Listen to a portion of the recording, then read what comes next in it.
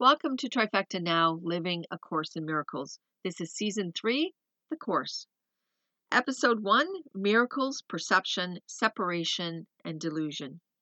Welcome back. It truly has been an eye-opening experience since I started reading the book. It has many levels. I am hoping that my podcast will help those who struggle with reading it. I can tell you that each time I read it, I find something new I had not focused on before. I honestly believe the book will give you what you need at the time you need it, in the now. The book starts with this statement, and I quote, "Nothing real can be threatened, nothing unreal exists. Herein lies the peace of God." I'm starting with this statement, and I will end this series with it. I think by then you may come to understand its meaning. Miracles. The book consistently states, and I quote, "There are no order of difficulties in miracles." It could be explained by saying that miracles are everyday occurrences we choose to see or experience. Miracles are daily, and they can be big or small, depending on the recipient and how aware they are of what is occurring. Miracles occur as a kind of transference between two or more people. Miracles are reciprocal, meaning that if you give, you will get back. I know we have called it many things. What goes around comes around, or some refer to it as karma, but we tend to look at these wise words from the negative perspective. Like, he's going to get that for doing that to me. We took a perfectly loving experience and turned it into payback. The wrong payback. We have also been told that you should not give expecting to get in return. Miracles are not an expectation, though. They are a relationship and a connection made between two or more people. My son was given many gifts when he was confirmed at our church several years ago. This church follows many teachings and is open to sharing many different worldviews on God and spirituality. He was the only person being confirmed, and one of the gifts from our clergy was 10 $10 food cards to be given out to people in need. And his task was to determine who was in need. He was 12 years old at the time, and my son has autism and is a very concrete thinker. He does not take on many tasks whimsically. He must think it out. It became a bit of a burden for him, so I suggested that I carry them around in my purse, and if he sees someone he would like to give one to, he could just do it then and there. One day we traveled to Toronto. It was an afternoon to catch a ball game.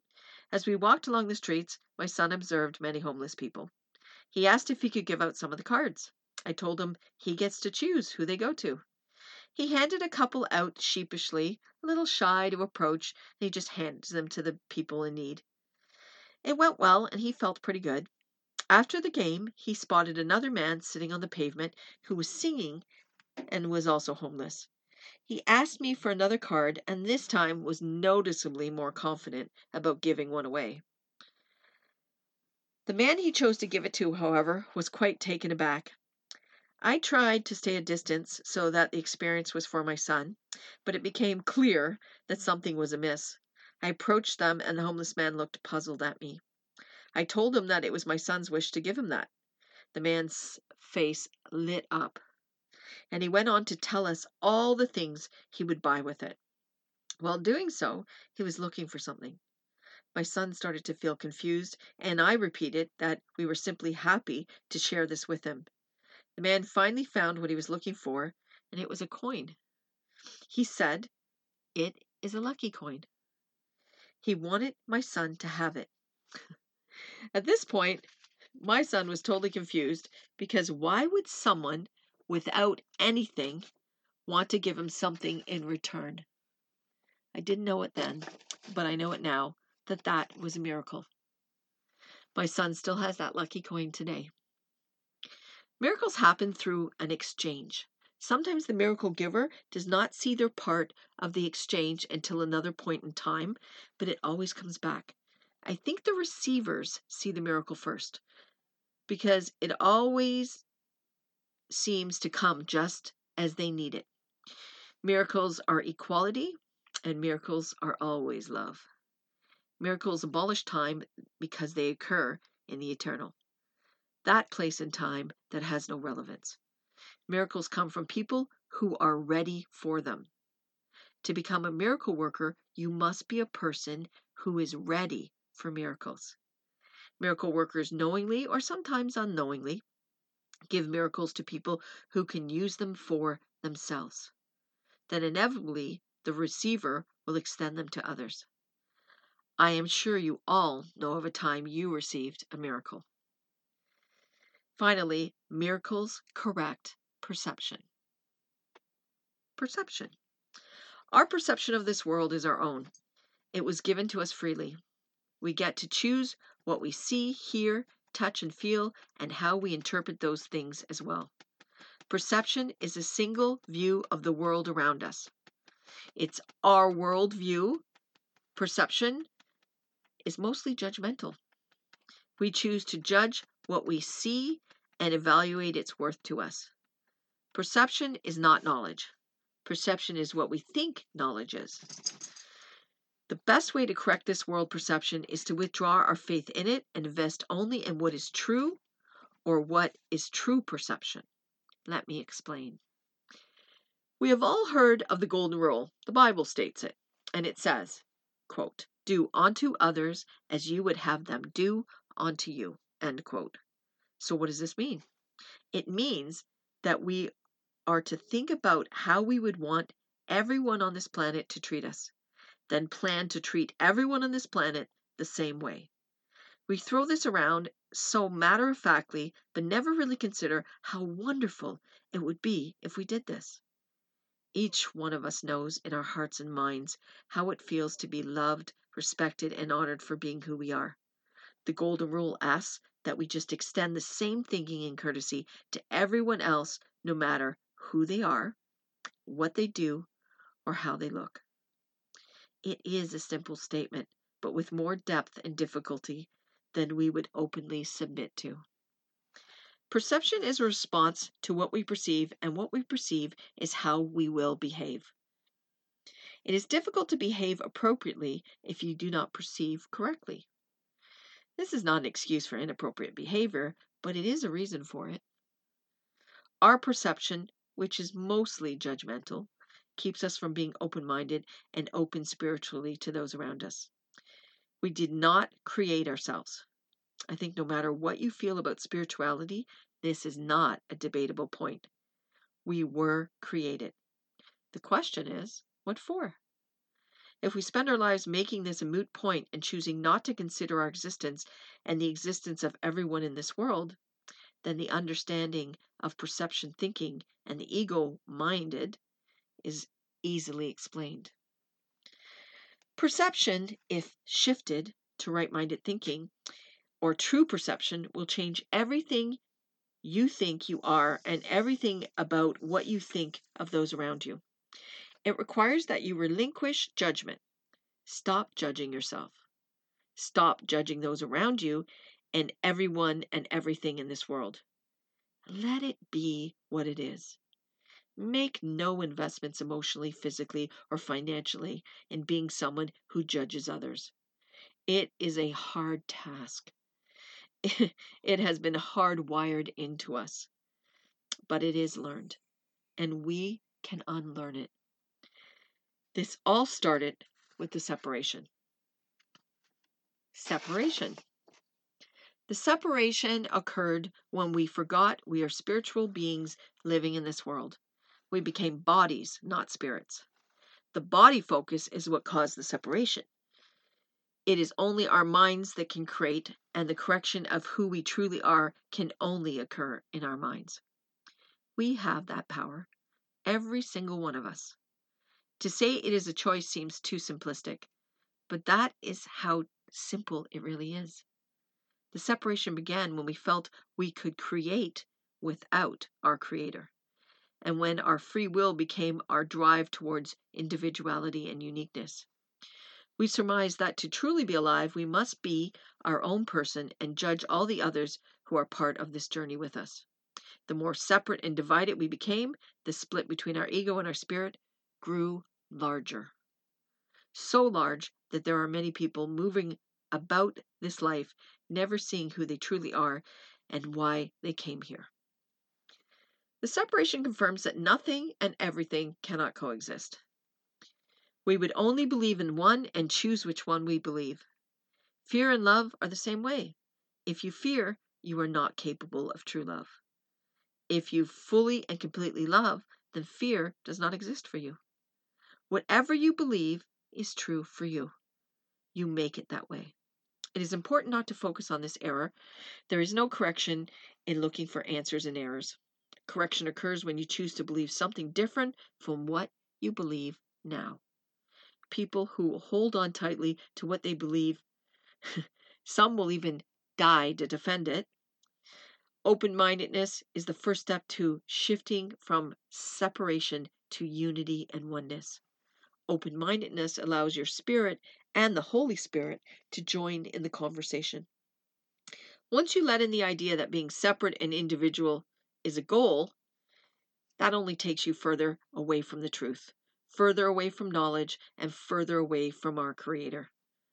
The separation was a choice. It was our choice.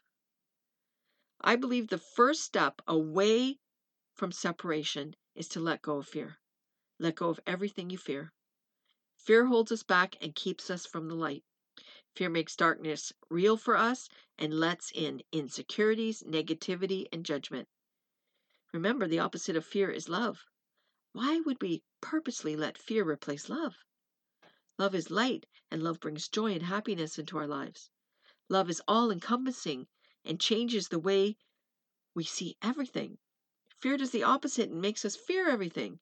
The only thing that is required is that we let it go. Period. It is again that simple. I told you my story early on in the podcast about my conquering of a huge fear I had. It has been a few years now, and I cannot believe I held on to that fear for so long. If I find it creeping back, and not often I do, I quickly tell myself it's not real and let it go. It has been a huge life-altering shift for me. The book says, in referencing the Bible, so this is in the Bible, that the separation occurred when Adam chose to take an apple from the tree of knowledge. That it was the serpent or fear that led him to this decision. It also says that Adam fell into a deep sleep. But nowhere does it say that he had awakened. Illusion. It could be said that illusion is everything we see and encounter in this world. Illusion is created by our egos. The ego decides what it wants to believe, see, hear, and feel. The ego rules our minds as long as we let it. We are all egos in this world finding our way. The separation suggests that at one time we were spiritually connected to our true selves and had no need for an ego. So why do we have egos? It's our free will. Our Creator created us. He does not control us. He gave us the ability to make our own choices and to decide what and who we are in this world. I personally believe he shouldn't have done that. The biggest source of the off-balance state between the ego and our spirit is the misunderstanding of our body's purpose and our thoughts of God. We see ourselves as bodies. We relate to ourselves as bodies. The connection to this world stems from attachment and self-identity. When we attach ourselves to people and things, then we view our existence based on them. The people and things become part of us, the part of us we choose to be in this world. I use the word part because it is not who we truly are. The other part is our spirit and our eternal existence, hence the split or separation. Our body is the home of our ego. It is of this world just as our bodies are. The ego was created by us and it is controlled by us. Our spirit lives in our minds. It is within our minds that we can control everything and anything we want in this world. Learning is what drives us. We learn best when we believe what we are learning has some value to us. The ego usually chooses things to learn that has no lasting value. It chooses things in this world knowing that we are not actually of this world. As spiritual beings, we eventually leave. It goes with the saying, you can't take it with you. The ego has a preoccupation with problems with no solutions. The ego never considers asking the question, what is it for? This is an important question to ask in connection to everything you encounter. What is the purpose? When you make a decision with a purpose, then you have made a decision that will remain in effect unless you change your mind. The ego and the spirit are not connected, and they do not know each other. Yes, they both exist in our minds. We can access both of those thought systems. It's important to remember that they are totally separate, though. If we choose a life of attachment to things and people, one filled with greed and self-importance, if we choose to look out for number one as part of our self-identification and self-preservation, then we have chosen to live this life in our ego thought system. We have chosen to see ourselves as separated and disconnected from our spirit. Finally, we have chosen not to believe in a higher purpose or a spiritual oneness. The good news is we can change that anytime we choose. If we access our spirit mind and make choices based on oneness and wholeness, then the problems of this world will not seem so big. The problems of this world will hold no value, and problems will have reconcilable solutions. Peace and joy will be seen and felt at last. Our spirit mind, with the guidance of the Holy Spirit, is a mind at peace. It is a mind full of wonder and loving thoughts. It is a connectedness to a larger perspective, a worldview of sorts. We no longer see ourselves as in need, but rather a desire to share and to give to others and to give to others without conditions or expectations. Love starts to seep in, the love that has no attachments, special relationships, or importance. The love that feels like contentment and freedom, and it's given to everyone equally. These episodes will not have daily tasks or suggestions on how to embrace the teachings of the book. My intention here is to share my interpretation of the teachings of the book in my own words to help you understand what and how you can benefit from shifting your perception and your thoughts to a place that will bring you peace and joy. I am living proof that it works. I have found that place, and I would love for others to join me. Thank you for listening, and until the next episode, which is episode 2, called Healing Love, the Kingdom and Freedom. It'll be uploaded on Sunday, May 24th. These will be bi-weekly episodes. Remember, this is our journey. Let us keep finding our way. Have a peace-filled couple of weeks, sending everyone lots of light. Love always, Denise.